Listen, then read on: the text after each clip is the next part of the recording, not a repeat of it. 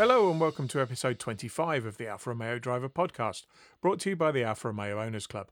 I'm Guy Swarbrick, and with me this week I have Club Chairman and East Midlands Section Secretary John Griffiths and Board Member and MiTo Registrar David Faithful. I'm sure episode 25 must be some sort of anniversary, but given that we started weekly and went fortnightly a few months ago, I've no idea what sort of anniversary it is. Anyway, to celebrate whatever sort of anniversary it might be, we decided to tie in this episode with the cover story of the February issue, which, if you don't have it already, should be with you any day now. Good afternoon, gentlemen. Good afternoon, Guy. Good afternoon. One of the big pieces of news over the last couple of weeks or so has been the finalisation of the PSA-FCA merger and the emergence of Stellantis. And there's obviously been a lot of chatter on the Facebook forums and other places about what that means. So I thought we'd spend half an hour or so just discussing what we know and I guess what we don't know at the moment. But I thought I'd start with some of the things that I've seen on the Facebook groups and elsewhere, and just get your views on some of them. So the first one, I guess, is, will we all be driving a Stellantis from the end of next year? It almost feels like that, but by account, Stellantis is the group's name. So we're not going to actually have Stellantis as badged on the vehicles, but you can bet your life underneath future vehicles we're going to see a lot more of an amalgamation of platforms coming. So there'll be a lot like VW Group in particular has done. There'll be a lot of cost to be saved across all of the brands by using shared components. So yeah, in a way, we probably will be driving a Stellantis. But no more so than we're currently driving an FCA. Yes, I think you're right there. Yeah, just the same concept, really, only on a bigger scale. I mean, Stellantis is gigantic. You're looking at 400, I think it's around 400,000 employees, building cars in 30 countries. It's humongous, absolutely gigantic. It is the fourth largest car manufacturer in the world. Yeah, absolute whopper. And so many brands, and that's probably going to be the big challenge. Is although the boss Carlos Tavares has been saying, all of the brands have their place. There's got to be some questions around that, surely. And we'll come back to that later on, because some of them literally have a place. Others have a niche or two, but there's also a huge amount of overlap in the 14 brands. And looking at that brand portfolio, David, one of the things that I've seen repeatedly said is that this is the end of Alfa. What's your view on that? To be honest, I think it's the beginning of the new evolution of Alfa. I don't see it as the end at all. I think Alfa is a fabulous brand with great heritage, both in racing and in production cars. And I think there's enormous value in that. And I think as we move forward in automotive, I think the value that will be placed on their history and their heritage will become a real differentiator. So I sort of feel like Alfa's been not quite in the doldrums, but they've just been sort of treading water for a while. We had the Giulia and Stelvio, they're fabulous. Killed off the MiTo, now Giulietta 4C, and we are all just sort of on tenterhooks for the Tonale. And I think what this will do is sort of reinvigorate Alfa Romeo rather than risk it, I think. Yeah, it certainly opens the door. If you look at the portfolio of brands, which we'll do in more detail in a minute, they all do fit into areas. There's a lot of overlap in some of those areas.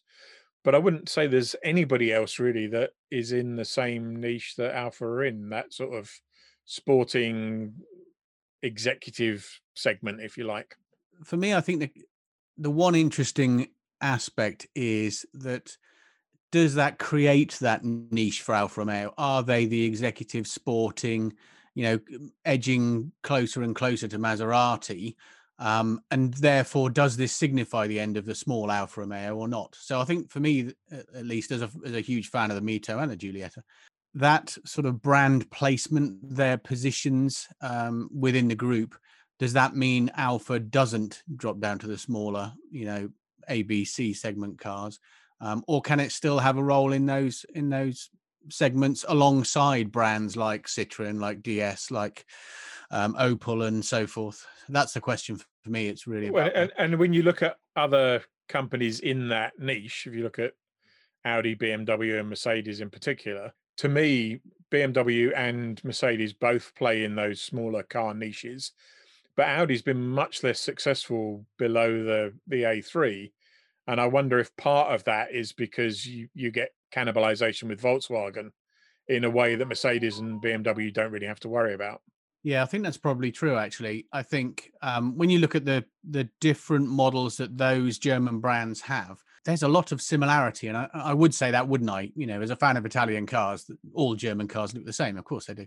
But when you do compare them up close, that cannibalization, that sort of stealing each other's market share and what have you seems really prevalent. And we don't suffer from that at the moment. You know, somebody who wants to buy a Fiat 500 will buy a Fiat 500. They probably wouldn't have bought a small Alfa. So, yeah, it's going to be interesting how that pans out. That's right. And of course, one of the reasons for having a multi-brand strategy in the first place is it's always better if somebody's not absolutely sure they want to buy one of your brands, to have that sale cannibalized by them buying another one of your brands rather than going to the competition. It's just going to be interesting to see how Stellantis handles that.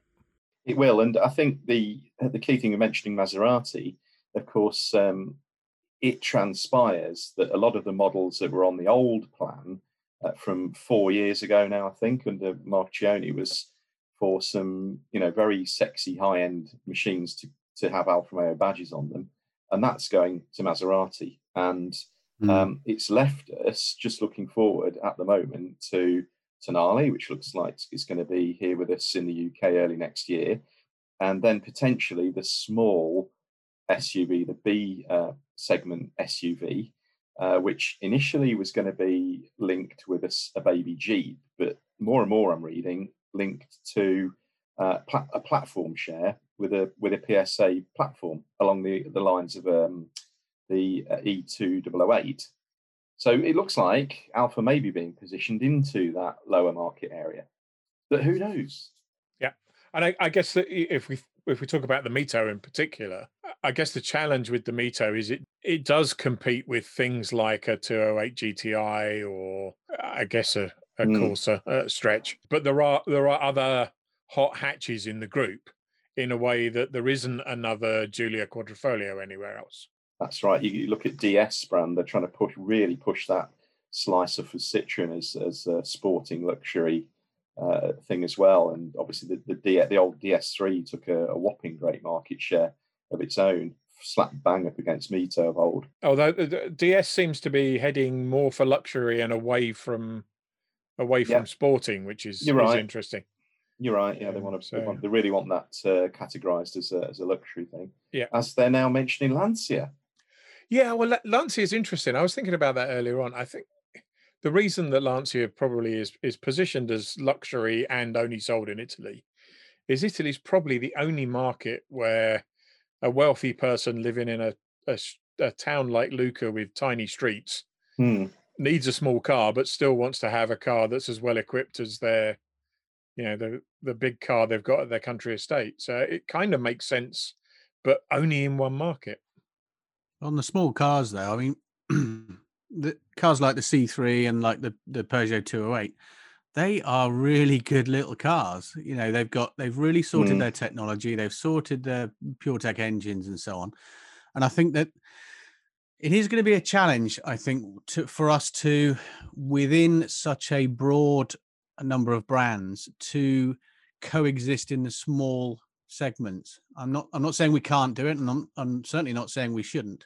But they have done really well in those small segments, both Peugeot, Citroen, and to a lesser extent DS, and to a much lesser extent Vauxhall Opel. But it's going to be a challenge because they are good little cars. I've been in them, I've driven them, and as an A and B segment selection of cars, they're cracking little cars. I think the challenge from a brand strategy perspective, though, is it comes down to the fact that we're not all driving Stellantis. Most customers won't know that what they've just bought is part of the Stellantis group. Not even in the, you know, in the sense that a Skoda owner knows that they're buying something from VW. So there's no progression path that says it makes no sense for Alfa to have a MiTo because there's a 208 GTI. And the logical step from somebody who bought the 208 GTI is to then buy a Giulia. you don't have that product as stepping stone, which I think Alfa's missed as a brand. And I question whether the fact that they've got something completely unconnected on another brand in the portfolio will ever do that job. Yeah, so that's a really good point. My local dealer, for example, for a long time ran a bath in the same showroom as Alfa Romeo, but that's changed recently. They've shipped Jeep in next to the Alfas, which there's barely any overlap in my eyes, and a bath shuffled off across to the other showroom building with Fiat. It's been thought about before, hasn't it, with the Abarth brand, and I don't see direct link between the two. No, I mean I can see from a dealer perspective, if you had Abarth and Alfa in the same showroom with no MiTo sized car, when the Abarth customer comes back in and is looking for something bigger, it's an obvious step. I actually think the Jeep thing's really weird because I suspect that part of the reason for Stelvio not being the success that Alfa thought it was going to be is the fact that they're trying to sell an SUV in a Jeep showroom. With a bunch of people who are dedicated to selling Jeep SUVs, frantically trying to cross-sell everybody off Stelvio. Yeah, I think you've got a good point there. It's unusual, isn't it? Do we know if I'm showing my ignorance now, but do we know if there is the brand loyalty, the likes of which we have for brands like Peugeot and Citroën? I know there is in the classic market. If you're into your old Citroëns or your old Peugeots, then there's no breaking away from that. But do you think that still applies for modern cars? I'm not convinced it's the same. That if you're going to buy a new 308 or 3008, I don't think that's because you're brand loyalist to Peugeot, is it? Or am I mistaken, do you think? No, I think you're right.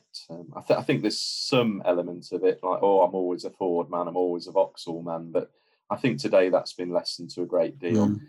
I think a lot of it is down to the great British public in particular's can't be arsed attitude. I've got a Peugeot, it's been running well for 4 years. I know the dealership, I'll go back to the dealership. Oh, look, there's the new shiny 3008. That looks nice, I'll have one of those. It's the typical car buyer that's not an enthusiast. They don't want aggravation, they'll go and buy more of the same. And I haven't seen the data recently, but I know certainly relatively recently there was a stat that the chances of you owning a particular brand was directly proportional to the distance you were from the nearest dealership for that brand. But there are a lot of people who just buy a car from the nearest car dealer. Absolutely. Where I live, everybody seems to have a Ford or an MG at the moment because they're the two local dealers. It's bizarre. But yeah. And other than that, it's down to the price argument, and you get consumed by a fabulous deal somewhere. I think there's a strong element of that involved. At the end of the day, though, Alfa Romeo is not a large volume seller. It's trying to appeal to enthusiasts like us and trying to make that a bigger thing, an aspirational product. Something like that. F1 on the TVs, they hope, is going to sell the cars, for example. But it's a strange market. I'm going to be slightly controversial here, John, because I think that's an excuse. Year after year over the last decade or so, the 3 Series BMW, which is an aspirational, expensive brand, has been one of the best-selling cars in the UK. So the idea that if you appeal to enthusiasts, you necessarily have low volume sales, I don't think is actually true. I think Alfa does appeal to enthusiasts and has always had low volumes of sales. So that's the excuse. But I'm not sure I buy it. No, I get that. But you look at BMW with its scale of dealerships all over the country, it's gigantic. And that's been built up by strong products, great marketing, and the backup around it. A tremendous model for reselling used cars as well. So the future values hold up as well. And all that's done on scale. It's not without its challenges. My son worked for BMW for 2 years, and it's certainly, that world is not without its challenges. They've got to keep the scale up. And but yeah, from a success perspective, selling, I think, record year 170,000 cars in the UK versus Alfa's 5,000. It's just chalk and cheese, isn't it? Yeah. You could argue Julian 3 Series are identical, as a quality machine. Absolutely. It's sort of slightly related to what we've been talking about so far. You talked about, I think, building in 32 countries or something across the Stellantis group. We've recently heard, I think, beyond rumours, that the new small SUV after Tonale is likely to be built in Poland. Do we think this is the beginning of the end of Alfas being built in Italian factories? Certainly, it was the big mantra from Marchionne's days was all Alfas will be built in Italy. But this is where the big group comes into play, and it's looked at more at a financial level, and vehicles can be produced efficiently and in much bigger numbers. It would appear in the Tychy factory in Poland. So yeah, one would argue. That said, there are. Mr. Carlos Tavares was speaking to the Italian unions. There's investment underway in all of the Italian factories for production of Jeeps and Alfas and Fiats and Lancias. So Pomigliano, Casino have just had substantial investment for production too. So, and that's heartening. It's good. It's also, I think, in practical terms, a bit of an anchor. It's much harder to justify closing down somewhere you just spent huge amounts of money on, than it is something where current production's coming to an end. You need to set up a new line. So I think there's more to the investment than just the previous management's commitment to investment. I think it creates a stickiness to the factory. You're absolutely right, and we've got to look at what the timeline is here. Short term, it's looking rosy. It was looking rosy for Ellesmere Port a little while ago, but with the recent press and the commitment to zero carbon, it looks like that one's a threat for the Vauxhall Opel side of things, and a real concern, which gets us onto that whole debate around electric cars and that having to be the future. I was just going to say, in terms of the factory location, I also think we're starting to, not immediately, but we're starting to enter a slightly different world in the sort of post-pandemic world, where I think both the manufacturing and distribution and the logistics around it, they are going to start to move towards smaller, more localized manufacturing facilities to protect their risk.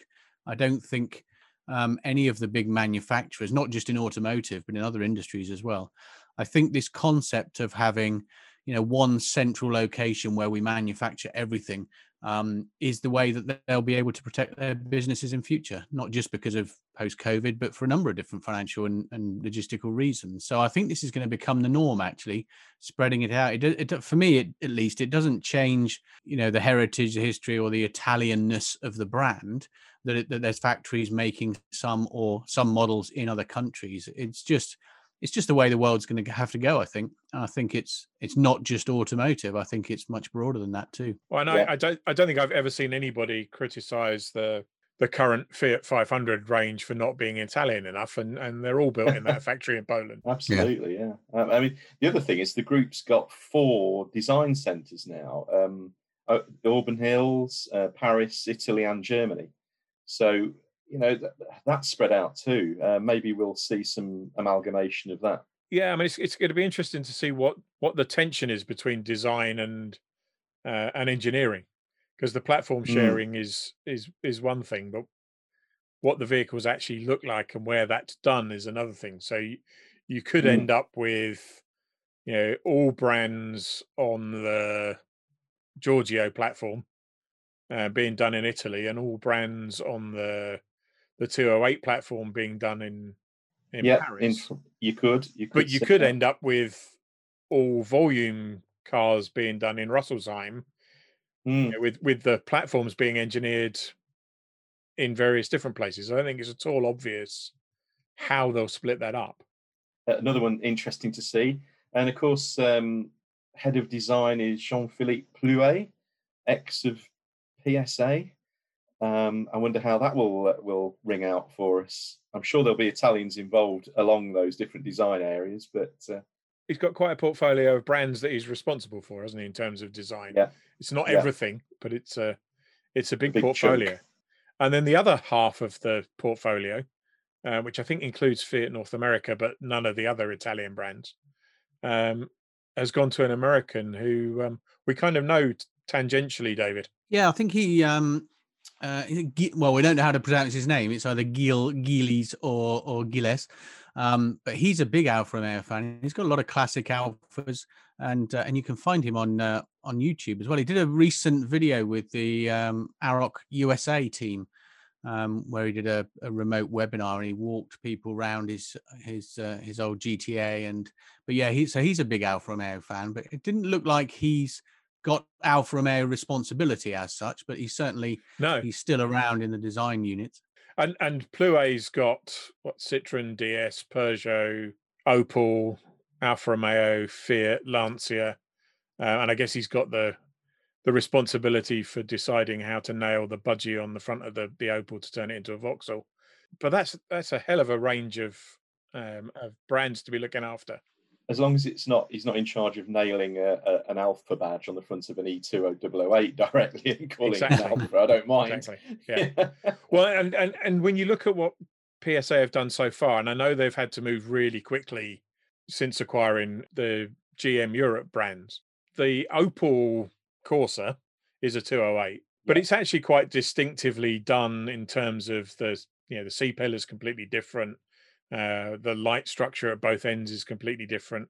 If you didn't know that it was a 208, you probably wouldn't guess from looking at it. But the Vauxhall is the Opel Corsa with the Vauxhall badge on. They're almost identical. Yeah, no, I get you from that angle, of course. I mean, you've only got to look back a few years in Alfa's past and see the similarities between the Fiat Tempra and the Alfa 155.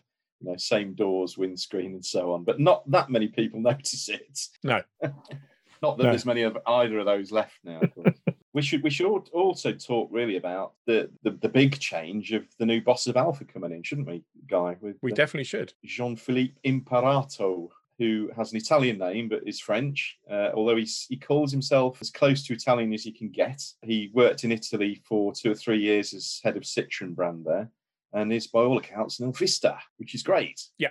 But I don't know an awful lot about him other than what I've read recently. We were talking earlier on about somebody we did know, another Frenchman with a Citroen background in Arnaud Leclerc, who was very much front and centre of Alfa's 110th anniversary celebrations, such as they were back in the summer. Mm-hmm. He seems to have disappeared altogether. Yeah, quite bizarre. I'm sure he'll turn up somewhere, but no, that was another move. Where's Mike Manley ended up? He's back in Jeep USA, is he, or is he? What is he doing? I think he is. In the USA? I think he's head of the Americas or something. Yeah, okay. It's a slightly more wide-ranging role than just Jeep, but obviously it's his Jeep background that have put him in pole position for that. He clearly had a less than ideal job coming in on Alfa Romeo and effectively having to chop back on the grand plans for the marque. So I'm sure he didn't enjoy having to do that. But clearly he's been seen to have done a good job and he's getting a bigger role in America. The other thing that'll be interesting is what happens in terms of geographic coverage, because I think there's a widespread. We talked about Vauxhall. Obviously, Lancia, like Vauxhall, are only in one market in Italy. You've got Citroen, who are actually reasonably strong, I think, in the Middle East and North Africa. Because of the French influence, but are primarily a European marque. Peugeot have had some success in Latin America, I think, and were planning to re-enter North America, but again, are more of a Eurasian brand, if you like. You've got Dodge and Ram, who are purely North American brands, probably a little bit of Latin American, but essentially America's brands. So you've actually only got a handful of halfway global brands. You've got Fiat, who have huge operations outside of Italy. You've got Maserati and Alfa Romeo, and that's about it, really, isn't it?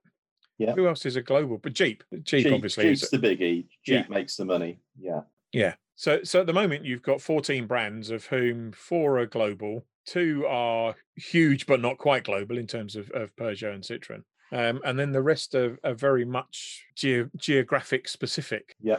So, and the one area where neither PSA or FCA are doing a tremendous job is China. And that's, I gather, a core focus going forward now. Which brands are going to really take that forward there, I do not know yet. Because Dongfeng, who are the minority stakeholder in Stellantis, I think that came from a Citroen joint venture, didn't it? I think Dongfeng Citroen is that rings a bell. PSA's presence in the Chinese market. But I think from what I was reading the other day, they pretty much pulled out of China with the Western brands, if you like. I think the question is probably more, how long will it be before there are, Stellantis owned or Stellantis invested Chinese brands selling globally and selling into Europe? Going the other way around.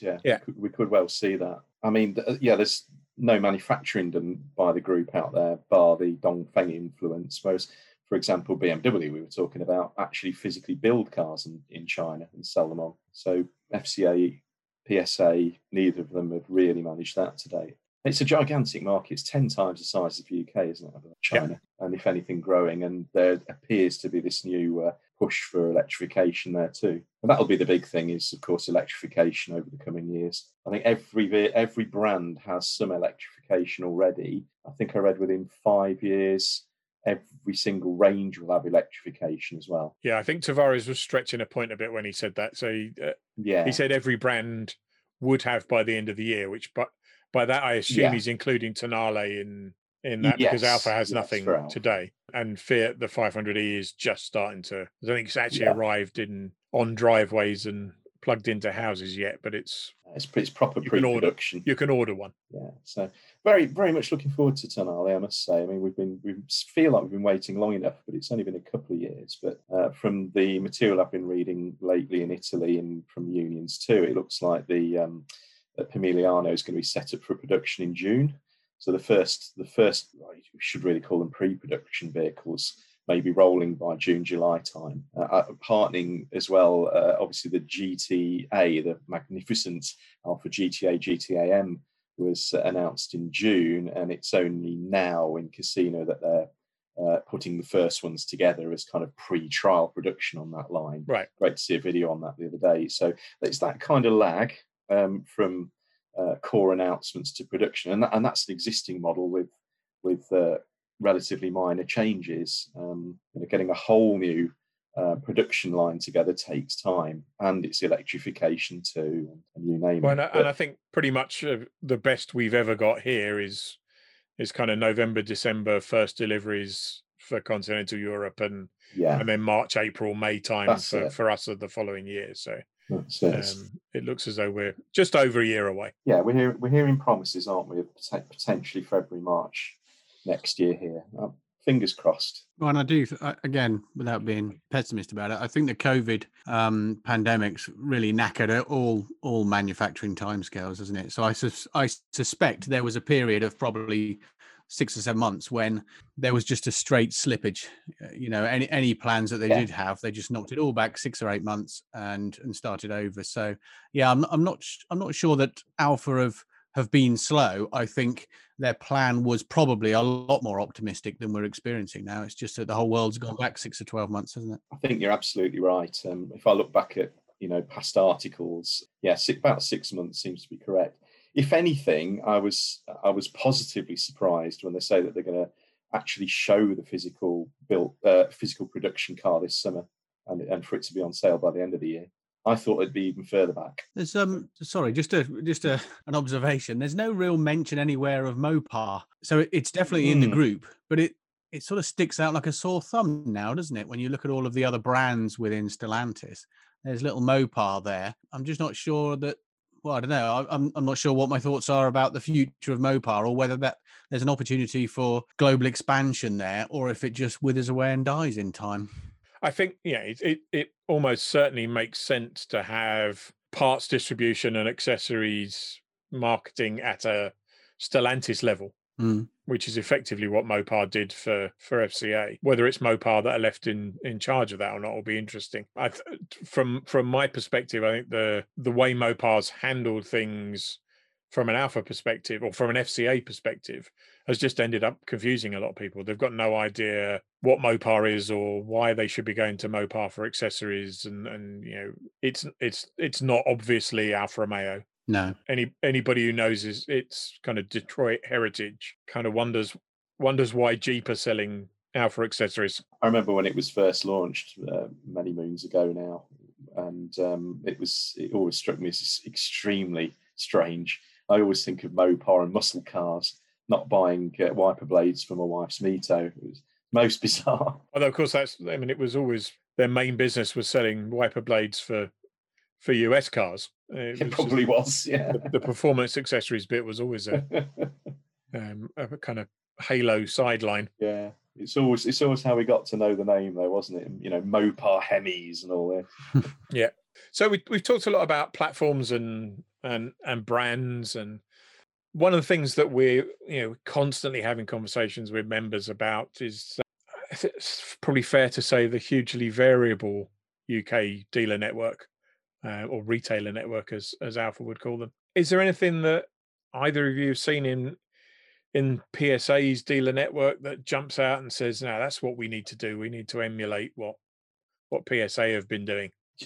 Frankly, it's hard to say yes. That there's a shining example in my local Peugeot dealer or what have you. It's difficult, isn't it? I've always rather liked the homely, small scale nature of the Alfa Romeo dealerships I've used. I've been quite lucky living in the East Midlands. We've had good ones. I've been sport for choice, and I've always, again through the club, been able to as a local area organizer as well, to build a good relationship, and I still enjoy that. Recently had the joy of taking my daughter's Mini through for a BMW service, and was all over the local BMW franchise, and it felt huge. It was like taking the car into a cathedral, and the waiting room for the service was like an airport lounge. It was gigantic, and it just wasn't for me, to be honest. Yeah, it was efficient, and they relieved me of the £300 that I did get back, by the way, but it wasn't a great experience. I've not really used a lot of the French brands facilities, but I get the feeling that they're all much like the Fiat ones are, which are fine, just big. I like the smaller nature of Alfa Romeo and kind of personal service where that can be provided. I have to admit that a couple of years ago, my wife's always had an Audi for as long as I can remember, and every couple of years when she thinks she wants a new car, I have to sort of take her around the dealers and sneak in Alfa and what have you, because otherwise it'll be too obvious. So I need to get her into an Alfa, and it's an ongoing challenge. But as part of that, a few years ago, we did go into the local Citroen and Peugeot dealers, and truthfully, the aim of that was, you go into a Citroen dealer and then you go into an Alfa dealer, and she'll be wowed by the cars.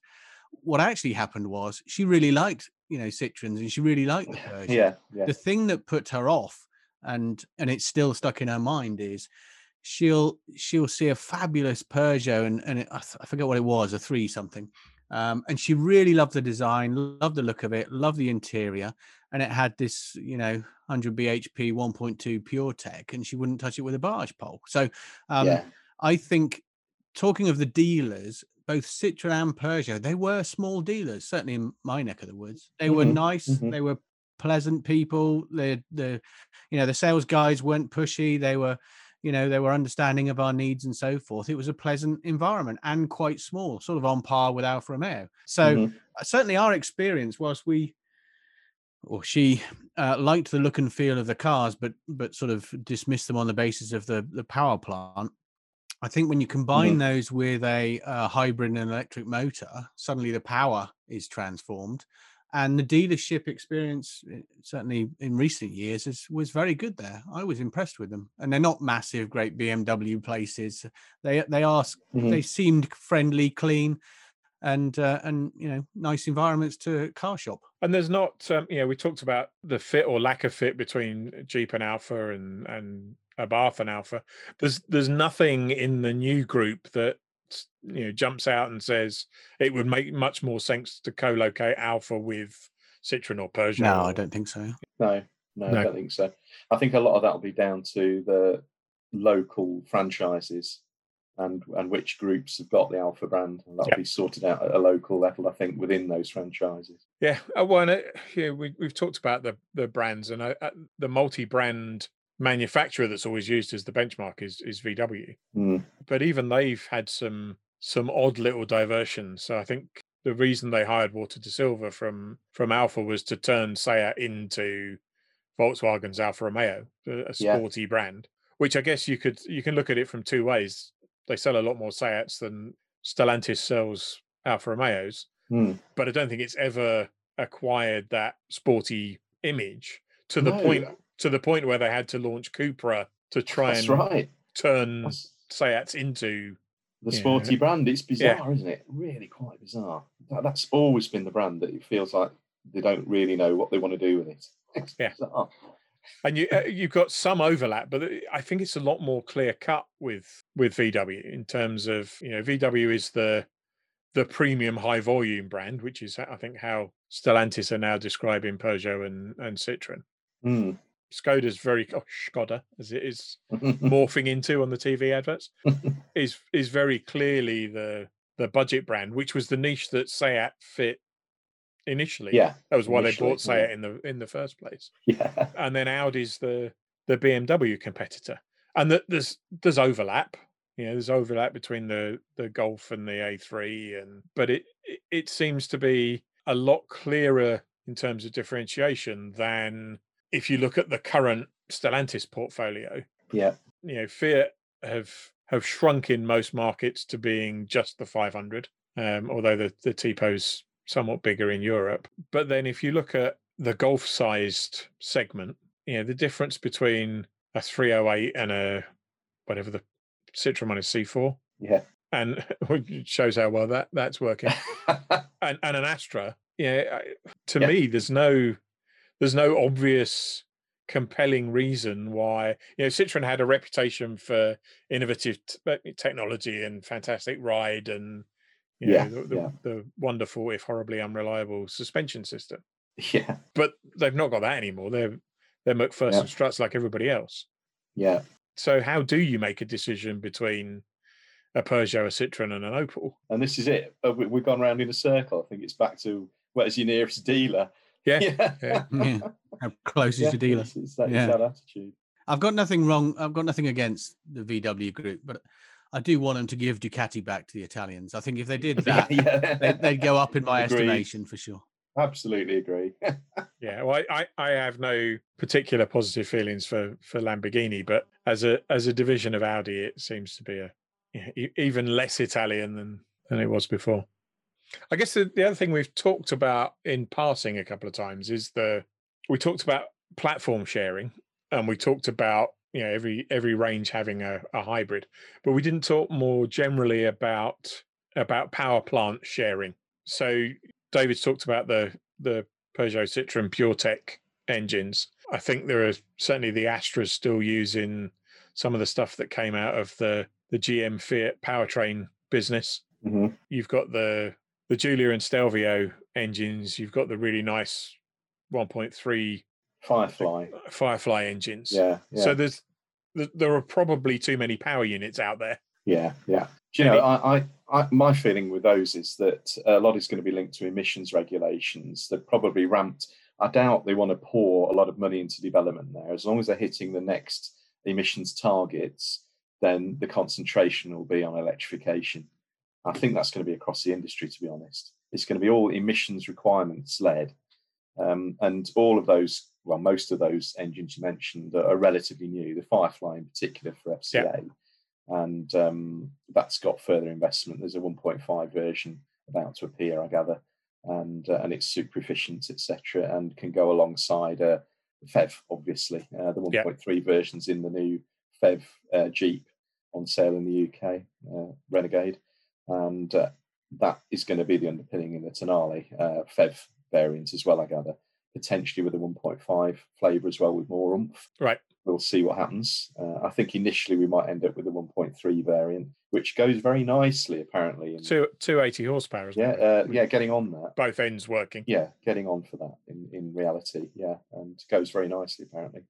We'll see. But yeah, I don't see massive investments in new gasoline engines, and they'll probably just keep the ones running that work, minimise the investment and changes to existing drivetrains, and then go headlong into the BEV end of things. Yeah, although some of the legislation that looked as though it was going to mandate batteries seems to be backing off. A lot more of those regulations are being rewritten, and they're saying, well, of course we meant we were going to include hybrids in those. I hope that happens. Always intended to. Yeah, I do hope that happens, and it's going to vary by market. And there's investment going on in other renewables sources like synthetic petrol. That seems to be the favourite one now.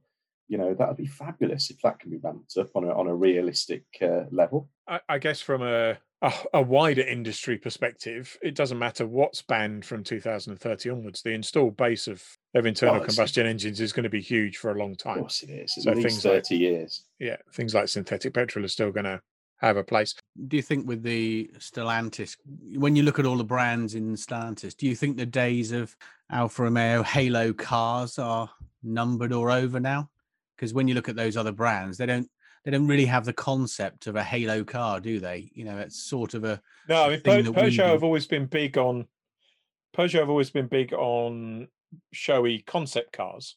So they'll go to Geneva with a concept that you can tell from looking at it is never going to become a road car. Some of which have been stunning over the years. But you're right. I mean, a GTI is about as exciting as the actual range ever gets. It'll be interesting. I guess it depends on how they define the niche, because if it's a niche executive sporting brand to compete with BMW and Mercedes, I don't think you can be credible without them. So I think if you want to carry on selling Giulias up against 3 Series, you have to have an M3 competitor. You've got to match them, and try and stay a step ahead. And they were just about doing it with the GTA-M. And long may that kind of thing continue. Yeah, and I guess it's that stretch, because the M3 and the Quadrifoglio are the comparable neck ones. And neck, really, But then you've got BMW doing lightweight and CSL versions, and that's the kind of GTA-M competitor. And I guess when you build them the way they've been built, when you outsource most of it to Sauber in Hinwil anyway, it's not that expensive to do. No. If they cover their face in terms of the cost, as a halo, I guess it's a fairly easy thing to justify. Yeah, it works. Yeah. You've only got to sell 500 of them. You've not actually got to build them, because you're just basically sending half-finished platforms to Switzerland to have the carbon bits bolted on. But it would be a real shame. Yeah, let's hope they carry it on. I mean, I hope they'll do some more 4C type things, that there'll be money given to low volume vehicles like that as well, that you hope carries an interest and reflects on the rest of the range. If you were suddenly given the position of being both Harold Wessler and Poulet's boss, what would you tell the design and engineering teams to build under the Alfa brand? That's such a tough one. It really is. I very much like what they've got today, and when it comes to an Alfista and the Alfisti out there, I don't think you'll get a common set of responses back. You're often focused on what's out there today. I personally would like to see the Giulia and Stelvio continue. That type of model size those markets. They're not huge, but they appeal to me. I'd love to see us get back into coupes. I really would. But that market's minuscule. I'd still love to see us in it. I know people often say, the 4 Series sells really well. Actually, against the opposition, no, it doesn't. It's still a small number. Incidentally, the current one looks absolutely horrendous in my view. But anyway, gopping is the word that I see most frequently used to describe BMWs. just awful. Who signed that off? But that type of car, I'd love to see Alfa doing. And I'd still love to see something along the lines of a 4C. I love the 4C, don't get me wrong, but we know it fell short in a few areas.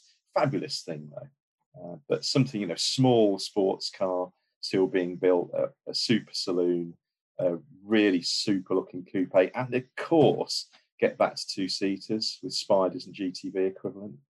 We're talking about small numbers anyway, even when they try and sell in big selling markets.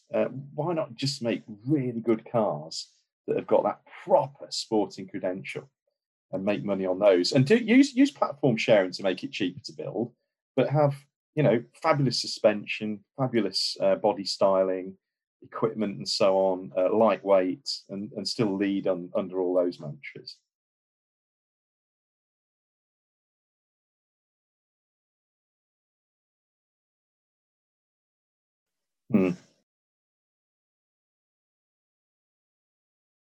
Yeah, that's right.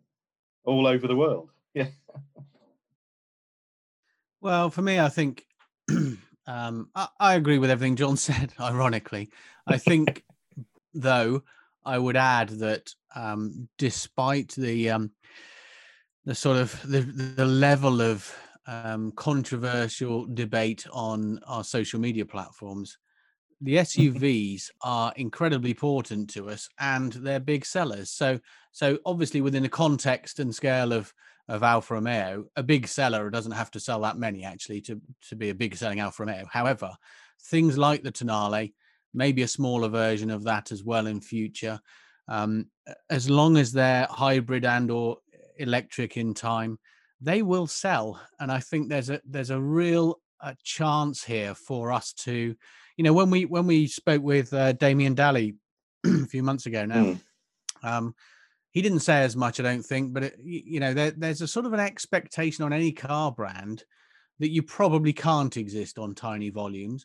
It's fine to have small volumes and some halo cars and what have you, as long as you're also selling some reasonable volumes of your run-of-the-mill cars. And I think Alfa shouldn't make a run-of-the-mill car, but they should make SUVs, and they are popular, and the volumes of sales will probably significantly outnumber our saloon cars, despite our love of Giulia and so on. Yeah. So I think a lot of people just hate SUVs, and we see it on Facebook all the time. Oh my God, it's another SUV. Well, that is what the market demands, and if anyone's going to make a cool SUV, it's going to be Alfa Romeo. So I do think that needs to be a real focus of ours in the coming decade or so, until the SUV, phase wears off. Then we can go back to normality. But while it's popular, we better get in there with a super range of SUVs. Yeah, I don't disagree with any of that. I think I maybe in terms of priorities, I think a Giulia coupe is just so easy to do. I think it's almost criminal that they haven't done it so far, and I'd love to see one of those.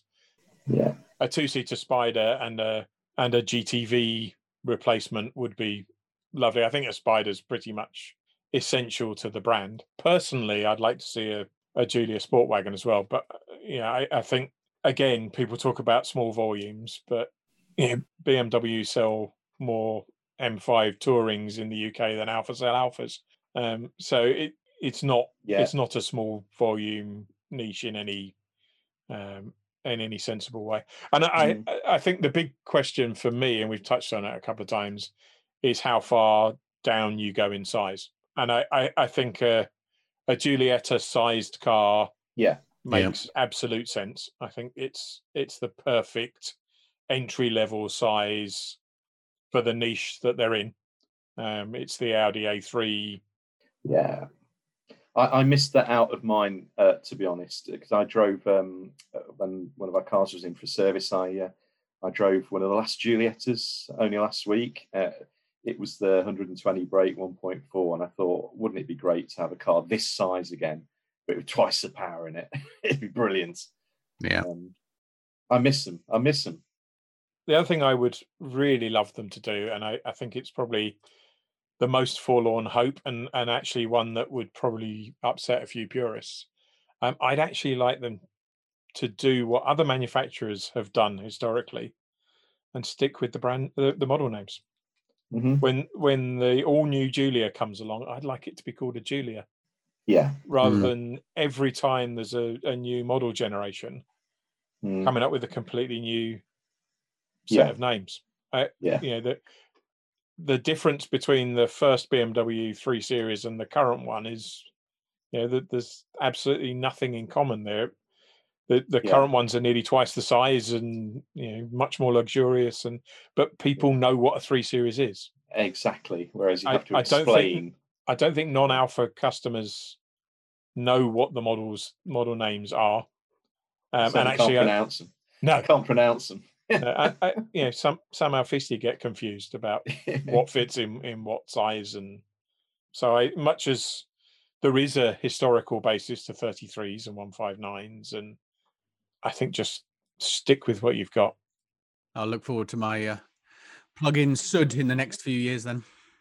Yeah. Plug-in Alfa SUD. Why not? Bring it back. Alfa SUD's an interesting one, isn't it? Because that you probably would have to have it would have to be built at Pomigliano. You couldn't You couldn't have an Alfa SUD built in Poland. That would defeat the whole object of bringing the name back. Okay, so we're coming to the end of the time we've got. One of the other areas that I did want to talk about, because it's such a fundamental part of Alfa's heritage, is motorsport. And the first rumor I heard the day that the Stellantis deal was finalised was that Alfa would be pulling out of Formula One because Peugeot didn't want to go there. There's currently a rumor that Sauber will become the new Renault Junior team with an investment from Renault, and I can't work out whether that's people within Alfa trying to stir things up with the Peugeot guys and kind of getting them to the point where they can't bear to have Renault steal their F1 team from them. But there does have to be some kind of, or you would hope there's going to be some kind of review and rationalization. So I guess the two questions are, what do we think will happen, and what would we like to happen? Gosh, that's a difficult one, isn't it? I think Alfa Romeo and F1 has worked to a degree. I've certainly started to more enjoy the racing, seeing my brand out there, even if it's battling for scraps. It's still up there on the biggest stage. There's going to be some big arguments, aren't there? I can just see it right across the piece. There's always the Ferrari angle for the Italian involvement, and there's that big link up with Ferrari for the delivery of that Alfa F1 car. You can see Peugeot, the long history in rallying and sports cars, as being the sporting brand from that angle. It's difficult. I'd like to see Alfa back in touring car racing in a bigger way. There's going to be some elements of it in the pure ETCR with a all-electric Giulia racing. Whether that'll hit many headlines, I don't know. There seems to be more TV time for the sports car series, the global ones and national ones on Sky. I think there's going to be a Maserati out pretty soon. The MC12 is going to be competing in that. I've seen images of it anyway. Whether that'll get the full factory backing, I don't know. But I'd like to see Alfa carrying on with what it's doing, and also at top level international touring car racing. There is a real overlap there. I mean, Peugeot, I think, are pretty much committed to Le Mans this year and for the next couple of years under the new regulations. Yeah, and there's been talk of harmonisation of the hybrid F1 and Le Mans engine regs, but that seems to be a long way away, which is a bit of a shame, because it might give a different non-Ferrari reliant route for Alfa into F1. Rallying seems to be struggling at the moment, but Citroën and Peugeot and indeed Lancia have a long illustrious history, and Fiat come to that in rallying. So it's not obvious who would go there. Opel, Vauxhall in the UK, Alfa, Peugeot and Citroën have all been big in touring cars over the last 10 or 15 years. So I guess the question is, if you have 14 brands, do you try and use motorsport to promote multiple brands? And certainly PSA had Peugeot and Citroën competing in touring cars simultaneously. Yeah, absolutely. So it'd be interesting to see what they do. Yeah. I have to say, I think the F1 probably does only have 1 year. But whether that's because of Renault or independent of that is another question. Yeah, that's my gut feel too. Is they've got the agreement and the budget set aside for this year, but I'll be surprised if we see it going further. And that'll be a big shame. It will. It'd be more of a shame if they don't do anything. Oh, gosh, yeah. If it's out of F1 but not into touring cars or something. I think the challenge with touring cars, which has always been the case to a certain extent, is that it's such a tiny audience compared to to F1 and even to Le Mans. I think the BTCC has a reasonable audience in the UK, but doesn't have any exposure beyond that, and the European equivalents don't have any coverage. No, that's right. TCR's reasonably popular on Eurosport, but reasonably popular on Eurosport can be 650 viewers. It's not. Yeah, you could argue you'd get more bang for your buck sticking adverts, more broadly across Sky of different things. And is motorsport the thing that sells cars anymore? I'm sure there's lots of people out there that do analysis on it. The recent changes at Renault, though, that's an odd one. When you look at Luca De Meo, the chief exec at Renault, he was effectively sort of fired by Marchioni, wasn't he? I think when he was boss of Alfa or Alfa Europe. I know when we launched the MiTo, Luca De Meo was sort of Marchioni's little protege, but they had some sort of falling out or what have you. But he was sort of pushed out. He's now running Renault, and it's him, I think, who's just fired Cyril. What's his name? The Renault Formula One boss, Cyril Pitbull. Yeah. So. Yeah, I don't know about Renault, actually. I think they're going to be... I'm not convinced on their future in Formula One and equally unconvinced about Alfa Romeo's future in Formula One. I think it would be a huge shame if we left, but it must be sinking a lot of money. And I think in the real world, you've got to marry up that amount of investment versus the return against where else you could use that money in Alfa Romeo. The slight concern I have is that the more you roll up those monies up to the Stellantis group, they're actually tiny amounts of money. So, a part of me thinks, I imagine it's very expensive, but part of me thinks on a scale of things, on the Stellantis scale now, a few dozen million for an Alfa Formula One team for brand awareness and so forth is small fry. But I don't think that'll protect it from being stopped in the next year or two. No, and I guess the other thing that is happening is that all the budget caps and things have come in for F1. So almost by definition, it's got cheaper. Yeah. I suspect the 21 budget's not much less, but the 22 budget should be. So, and if you look at investment and what's going on, Renault's changing its name to Alpine, isn't it, or Alpine, however you want to say. Yeah. Alpine, yes. In racing. That's, and that's one car, the A110. Yes. And it sells in minuscule numbers. Fabulous a vehicle as it is, it sells in minuscule numbers. So, somebody in that group's thinking that's a wise investment. So thanks to John and David for their thoughts on Alfa's place in the Stellantis firmament. As always with these things, more news has emerged since we recorded this podcast.